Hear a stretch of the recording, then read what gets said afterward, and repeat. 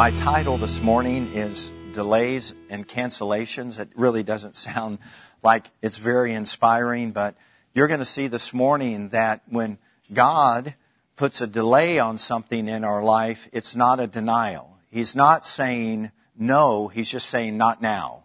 And this timing aspect is a real important factor in us staying in faith and trusting the Lord, because as we've discussed before, time is not an issue with the Lord, but it is with us. And sometimes we feel like the clock is ticking in our life, and when is this ever going to come to pass? And I think that if you can say amen to that, we'll get started this morning. And everyone said, Amen. Genesis chapter 39, and the last verse of that particular chapter, verse 23, it says, "The keeper of the prison did not look into anything that was under Joseph's authority, because the Lord was with him, and whatever he did, the Lord made it to prosper." So Joseph now is in a season where he's in prison, and he's been falsely accused and condemned and sentenced, and he's there because of a lustful woman, and she cast longing eyes on him, and then she, misrepresented the facts, and her husband got angry, and in his moment of anger, he made a unjust and an unwise decision, and now, Joseph is in prison, but notice that the Lord is with him. And because of this, it says that he was successful. Another way to say that is he prospered, and then this is a synonymous word also, he found favor in the sight of the Lord. And I closed last week, or a portion of what I closed with, where there's 4 keys to God's blessing or His prosperity or His favor in our life. And I want to give you these 4 keys again, because they're so important for us to really hear and to assimilate and to really ingest into our spirit. Here they are. Number 1, the key to prospering is the presence of the Lord. The key to prospering is the presence of the Lord. Number 2 key, the key to the presence of the Lord is obedience. Number 3 key, the key to obedience is faith. And the 4th key, the key to faith is hearing the Word of God. I could say it this way. When we hear the Word of God, we have faith to obey its commands and instructions, which leads us to experience His presence, which causes us to prosper. So there's this path of God's blessing and prosperity and favor that we can find when we stay in step with His plans and purposes for our life. So when God blesses or prospers us, it's not just for us. It is that we may be a blessing and that we may establish covenant with people in the earth who don't know Christ or who are out of covenant. It is to preserve those who are perishing in their sins. This is the reason that God blesses an individual or a family or a congregation, is because there's a bigger picture involved than just the individual or the family or the congregation. There's generations that God thinks of when He thinks of families, and there's communities that God thinks of when He thinks of His church. And sometimes we ask for the blessing for ourselves. God, if you would just bless me, if you would just bless my family. But God wants to do more than that. God wants to do exceedingly abundantly above all that we ask or think. And this is the Lord that we serve, that the God who has the bigger picture in mind. And the more we hang out with Him, and the more we fellowship with Him, and the more we get to know Him, the more we begin to understand the picture is much, much broader than what we imagined initially. When you got saved, it was a great day. You got saved, and heaven rejoiced, and the angels rejoiced. Your name was written in the Lamb's Book of Life.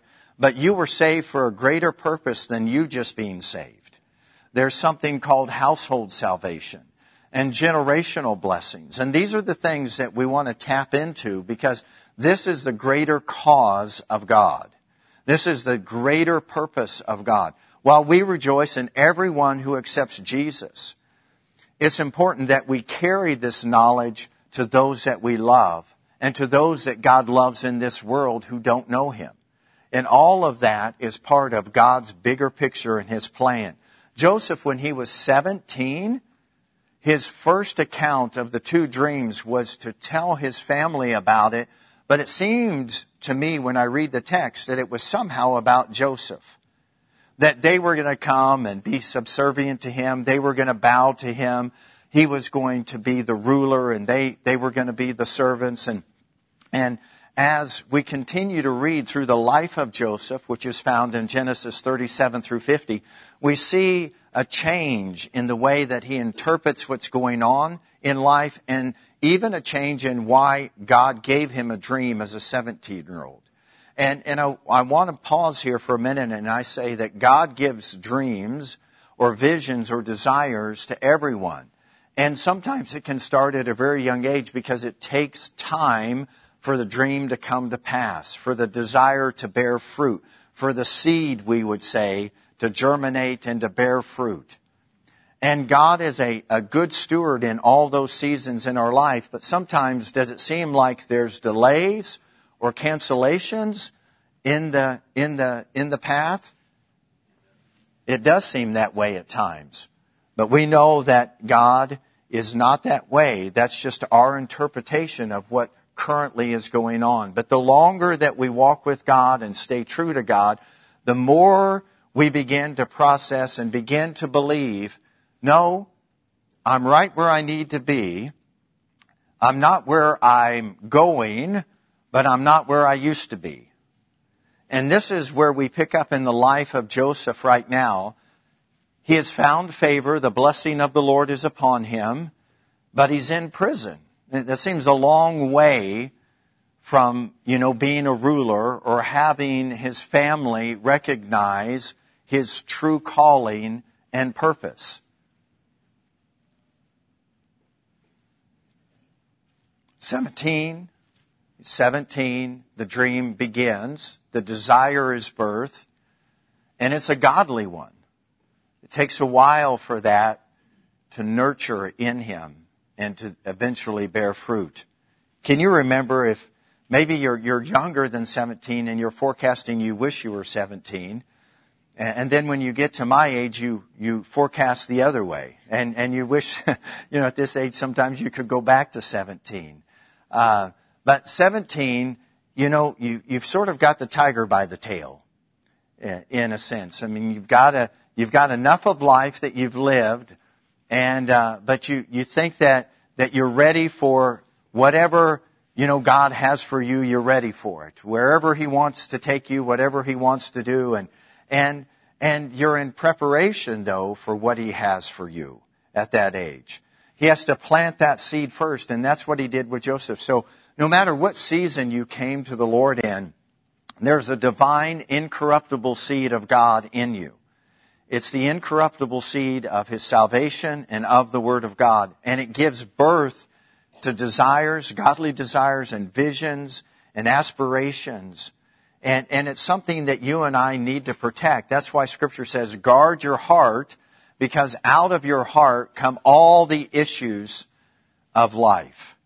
So Joseph, 17, God visited him. He gave him not one dream, but two dreams. And now, when we pick up our text in chapter 40 here in a minute, he's in his latter 20s. Not quite a decade has passed, but a good enough time that I imagine he begins to question and begins to ponder, is it ever going to happen? A lot of delays have already occurred. And so maybe that was just something that was wishful thinking, or just something I conjured up in my own mind. Maybe it was youthful pride.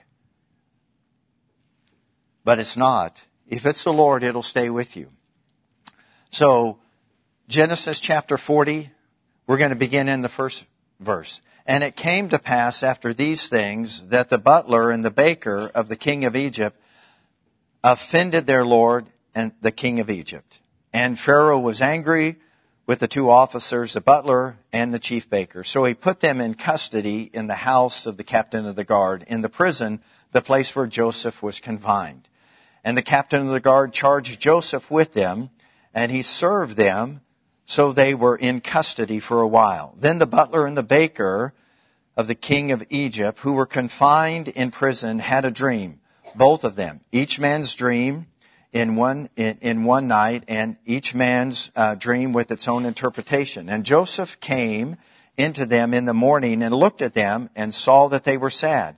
So he asked Pharaoh's officers who were with him in custody of the Lord's house, saying, "Why do you look so sad today?" And they said to him, "We have each had a dream, and there's no interpreter of it." So Joseph said to them, "Do not interpretations belong to God? Tell them to me, please." And I like the way that this chapter opens up. It says, "And it came to pass after these things." So there's certain things that had to come to pass before Joseph met the butler and the baker. There were certain things that just had to transpire before these two characters came into his life. And the butler is an interesting, because he's known as a cupbearer, but he served the king in numerous ways. And so if you had an appointment with the king, the first person you would meet was the cupbearer or the butler, because the king never hosted anyone without having a place of hospitality where he would sit with his guest or entertain his guest. And so the cupbearer or the butler was always present serving him. The baker was in the background, preparing the delicacies and the tasty morsels for all of them to partake of during those hours of hospitalities and during those meetings. So these were, two people that were in the king's cabinet and part of his staff, and they had a role and they had a purpose. And they would eventually, one of them would eventually open a door for Joseph to have an audience with Pharaoh. But it really wasn't the butler, was it? It was the Lord's doing. It was the Lord's working all the while. But who was he working through? People. He was working through common, ordinary people. He was doing things to set up appointments so that his purposes would come to pass. And sometimes we think we meet people by accidents or happenstance, but sometimes it's like God's divine appointment, His providence that's setting up those meetings and those times of conversations. And we have to be sensitive to that. So I like that it says when we talk about delays, we're wondering when, and God is just moving the chess pieces around the board so that everyone's in the right place. And God is a better chess player than checkers. Checkers is something that, is fundamentally elementary, and chess is more strategic, and there's strategy in what you're doing with that. Not to say that checkers isn't. I'm not challenging anyone either, and so don't take that personally. I don't know that I'm great at either one of those board games. But let's continue to read. These two men had dreams, and this is a tough pill to swallow sometimes. When God asks you to help somebody else with their dreams when your dreams aren't coming to pass, that sometimes is a challenge. God asks you to be happy for somebody else when sometimes you're concerned about how your well-being is doing. And yet he says, and it seems that he's very sincere and he's very humble about it, "Hey, would you just tell me your dreams? I know it's God's business to interpret them, but potentially if we all sort of, share, maybe we're going to come to some conclusions here." So what happens is they share their dreams. Joseph interprets both of their dreams. One is favorable, one is not.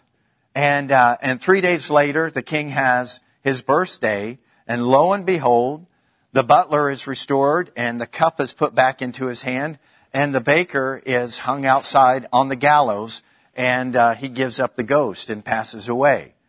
And it's interesting in that scenario, if we skip down to verse 20, and it says, I just want to read that account. "It came to pass on the third day, which was Pharaoh's birthday, that he made a feast for all his servants. He lifted up the head of the chief butler and of the chief baker among his servants. Then he restored the chief butler to his butlership again, and he placed the cup in Pharaoh's hand. And he hanged the chief baker as Joseph had interpreted to them. But the chief butler did not remember Joseph, but forgot him. How can you forget someone who saved your neck? All you have to do is look out the window, and there's the baker hanging by a noose. And you would think, Epiphany, my life was preserved because of this man named Joseph, this Hebrew, and I'm an Egyptian, and yet, somehow God blocked his memory. It seems like this is a cancellation. Like, I know that sometimes is a sensitive word in today's culture, but basically what the butler did is just said, hey, I forgot all about you. I'm back in my place, and I'm in good stead, and I'm in favor with the king. And so regardless of how I got here or who helped me to get here, I'm not, he had no remembrance of him. But the story doesn't stop there. It just continues to unfold and unwind. And we can see in chapter 41, in verse 1, then it came to pass at the end of 2 full years. Would you notice that? How specific Scripture is. And it came to pass. Another season of delay. It hadn't come to pass yet, but another piece of the puzzle is about to be put in place so that there's more clarity. And it came to pass after 2 full years that Pharaoh had a dream, and behold, he stood by the river. Now, these dreams are very detailed, and they were concerning to Pharaoh because, you have 7 fat calves and then these scrawny little weasel of cows swallow the fat ones, and they're still just as scrawny and deplorable looking as ever. And then you sort of shake that dream off, and you fall asleep again. And if it was a good dream, like if you've ever had a fun dream or a good dream, you're like me. You wake up in the middle of it and you try to fall asleep as fast as you can and say, I'd like to pick up that dream right where I left off. Do you do that? It never happens that way. I'm always like rats. But he shook off that disturbing dream, and then he had a second disturbing dream. And the second disturbing dream was just as specific, full grains and a bounty, and then strong winds and scrawny ones swallowed him up, and then there's nothing. And he doesn't know what to do. So what does he do? He can't interpret it. He doesn't understand it. He's been up all night. He's troubled by these dreams because he sensed that they have something to do with what is going to come to pass while he's in authority. And so he calls his cabinet, calls all his staff, calls all of his people, and none of them can interpret anything. And then there's this moment of epiphany. 2+ years later, the butler wakes up out of his stupor. He wakes up and he remembers Joseph. And if you skip down with me, in verse 9 of chapter 41, it says, then the chief butler spoke to Pharaoh, saying, I remember my faults this day. Well, thank goodness he finally remembered them. Can you say better late than never? Right.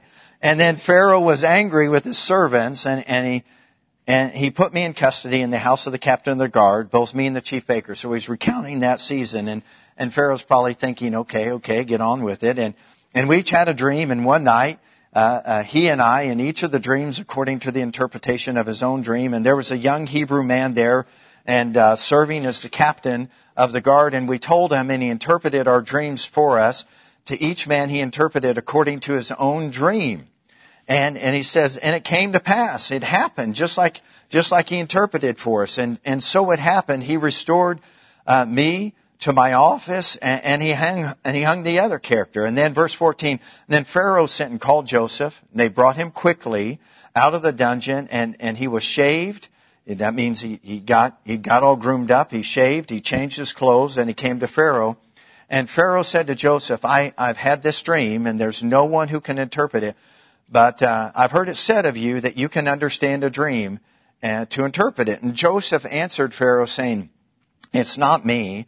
God will give Pharaoh an answer of peace. So he shared the dream with him. And at the conclusion of sharing this dream with him, we can pick up in verse 38, and this is what Joseph said. This is the thing which I have spoken to Pharaoh. God has shown Pharaoh what he's about to do. Now, is Pharaoh a righteous king, a godly king, a God-fearing king, a God-loving king? Everybody say, no, he's not. I mean, he's got so many gods that he worships. He doesn't worship the one and true living God, and yet God spoke to him.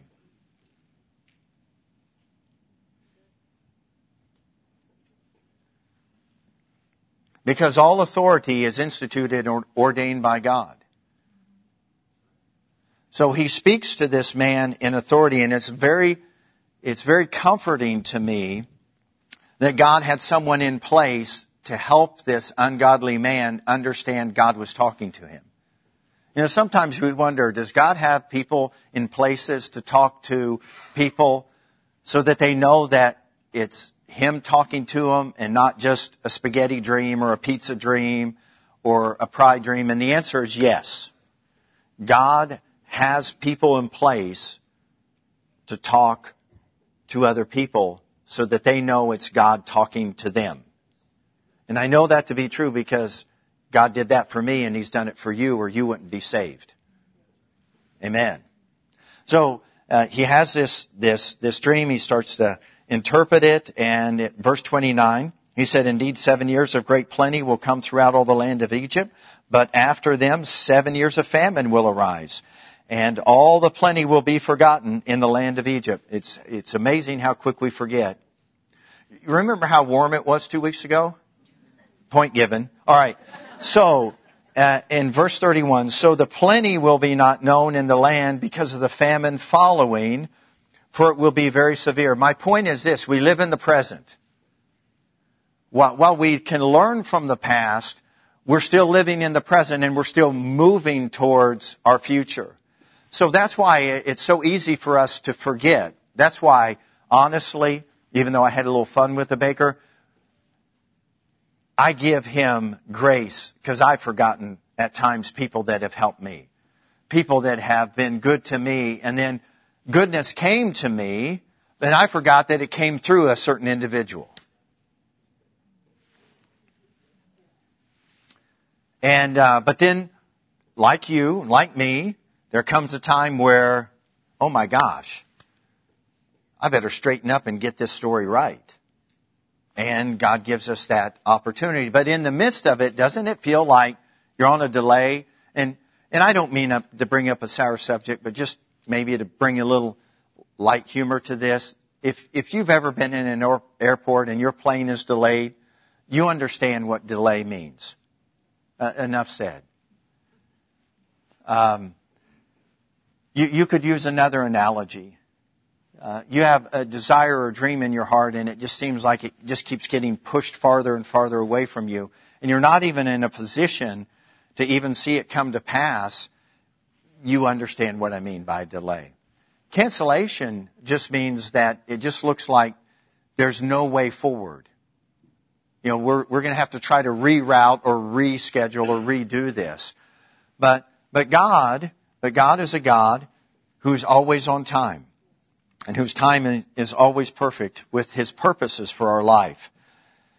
So, you know, the famine followed, verse 32, and the dream was repeated to Pharaoh twice, because the thing is established by God, and God will shortly bring it to pass. The Scripture says, in the mouth of 2 or 3 witnesses, let every word be established. So it's an established word. It's going to come to pass. And then Joseph just gives some counsel to Pharaoh, and Pharaoh is really impressed with the counsel that he receives from Joseph. And then it says in verse 39, then Joseph said to Pharaoh, inasmuch as God has shown you all of this, there is no one as discerning and wise as you. You shall be over my house, and all my people shall rule according to your word. Only in regard to the throne will I be greater than you.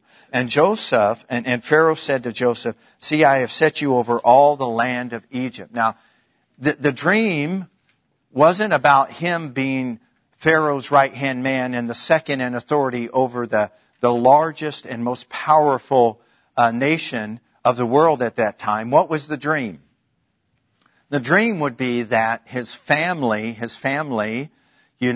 would recognize his calling and would honor and show respect unto him. And that's what bowing did, is they recognized Joseph's calling and placement. But they're different, but they're also connected. His brothers wouldn't have recognized the call if God hadn't promoted. And so God promoted because he set it up through a series of dreams. And even though Joseph's dream seemed to be on delay, he was helping other people's dreams come to pass. And because of that, God kept opening doors for him. The best thing to do when you don't know what to do with the desires or dreams that are in your heart is help somebody else with the desires and dreams that are in theirs. And when we do that, it's amazing how God begins to posture and position us for what he's put in our heart. So those two truths are so important, that we have to remember the Lord prepares us for what he's prepared for us. I keep coming back to that phrase in this series. He stretches us in order to strengthen us, that we depend on him, and that he's a good father and he wants us to grow and mature. And that's where we get the title, Ready, Stretch, and Grow. So these two truths that I've just read about throughout this chapter are so important. These are the two truths, right? Joseph helped others with their dreams, and Joseph was respectful towards authority and recognized that God was speaking to Pharaoh. And because of the discernment and the wisdom and that God had given Joseph, obviously it benefited him. Verse 46 of chapter 41, and it says, Joseph was 30 years old when he stood before Pharaoh, king of Egypt, and Joseph went out from the presence of Pharaoh and went throughout all the land of Egypt. 13 years has now transpired. Chapter 42, verse 1 and 2. When Jacob saw that there was grain in Egypt, Jacob said to his sons, why do you look at one another? And he said to them, indeed, I've heard that there is grain in Egypt. Go down to that place and buy for us there, that we may live and not die. Verse 6. Now, Joseph was governor over the land, and it was he who sold to all the people of the land. And Joseph's brothers came and bowed before him with their faces to the earth. This is where the first dream actually comes to pass. It manifests. Everybody say, what God says will occur. Right. So Joseph saw his brothers and recognized them, but he acted as a stranger to them, and he spoke roughly to them. And then he said to them, where do you come from? And they said, from the land of Canaan to buy food. And Joseph recognized his brothers, but they did not recognize him. Then Joseph remembered the dreams which he dreamed about them, and he said to them, no, you guys are spies. You've come here to see the nakedness or the exposure of our land, and you've come to take advantage of us. And they have this conversation, and he sends them back. He sends them back to Jacob and to Canaan, and he sends them back fully loaded with grain, and he put all of the money back into their saddles. But pretty soon they run out of food again, and they remember, the only place to get food is we got to go back. We got to go back to Egypt to get supplies, but we can't go back. Joseph said we can't go back unless we bring our youngest brother with us. Of course, Jacob, the father of all of these 12 boys, is against that, opposes it 100%. But over the course of time, it's either starve or give place to those instructions and go back. And so they went back, and there's this quite a journey. There's sort of a one-upmanship they're playing. Joseph's playing with his brothers, and to test their sincerity and to see if what they say is actually they're going to do this time. And we pick up the story in chapter 45. In verses 1 through 9, it says, Then Joseph could not restrain himself before all those who stood by him, and he cried out, Make everyone go out from me. And so no one stood with him while Joseph made himself known to his brothers. this is the pinnacle of a moment where all the emotions have sort of come to the surface and Joseph can't contain himself anymore. And the way that Joseph conducts himself at this time is so commendable because he has so much authority and so much power. But the way that he begins to communicate and talk with his brothers, the emotions that he shows that he has made the trip. He has matured. He has grown. He has gone through the process of being ready. He has been stretched beyond human imagination. And now he has grown, and we see evidence of this growth in how he treated his brothers. Now, did his brothers treat him well? Harshly? Unjustly? Absolutely. But that's not the way that Joseph is going to respond to his brothers. And we can see why God positioned him the way that he did. And so he needs to have everybody leave while he talks to his brothers. And it says in verse 2, and he wept aloud, and the Egyptians in the house of Pharaoh heard it. Just like the floodgates of his soul opened up. Then Joseph said to his brothers, I am Joseph. Does my father still live? But his brothers could not answer him, for they were dismayed in his presence, like the breath went out of them. And Joseph said to his brothers, please come near. So they came near. Then he said, I am Joseph, your brother, whom you sold into Egypt. But now do not therefore be grieved or angry with yourselves, because you sold me here, for God sent me before you to preserve life. He understands the bigger picture. Notice he didn't say, God sent me here so that you would see that I'm really supposed to be over you. What he said is, God sent me here for a bigger purpose, and it was to preserve life. Verse 6, for these 2 years of famine has been in the land, and there's still 5 years in which there will be neither plowing nor harvesting. And God sent me before you to preserve a posterity for you in the earth, and to save your lives by a great deliverance. So now it was not you who sent me here. Notice who he said, but God. And he made me a father to Pharaoh, and the Lord of all his house, and a ruler throughout all the land. Hurry and go up to my father and say to him, thus says your son Joseph, God has made me Lord of all Egypt. Come down to me and do not tarry. So chapter 46, Joseph and Jacob and Benjamin are reunited. And Benjamin, I always like this part of the story, is they're sitting down to share a meal together. And Joseph, they're all very excited, but when it comes to Benjamin, he's a baby. He gets 5 times more food than anybody else. So Isaac, just keep that in mind when lunch comes around today. 5 times more food for Isaac. All right. Now, verse 50 and verse 15 through 21, I want to finish and show you that even though Joseph has made the journey, his brothers were still stuck. And Joseph is going to help them get unstuck, because that's who Joseph is now. Joseph is a person that sees the bigger picture, that understands the purposes of God more clearly, and he knows it's not about Joseph. It's about God. And since it's about God, it's about a family. And since it's about family, it's about generations. And since it's about generations, it's about salvation.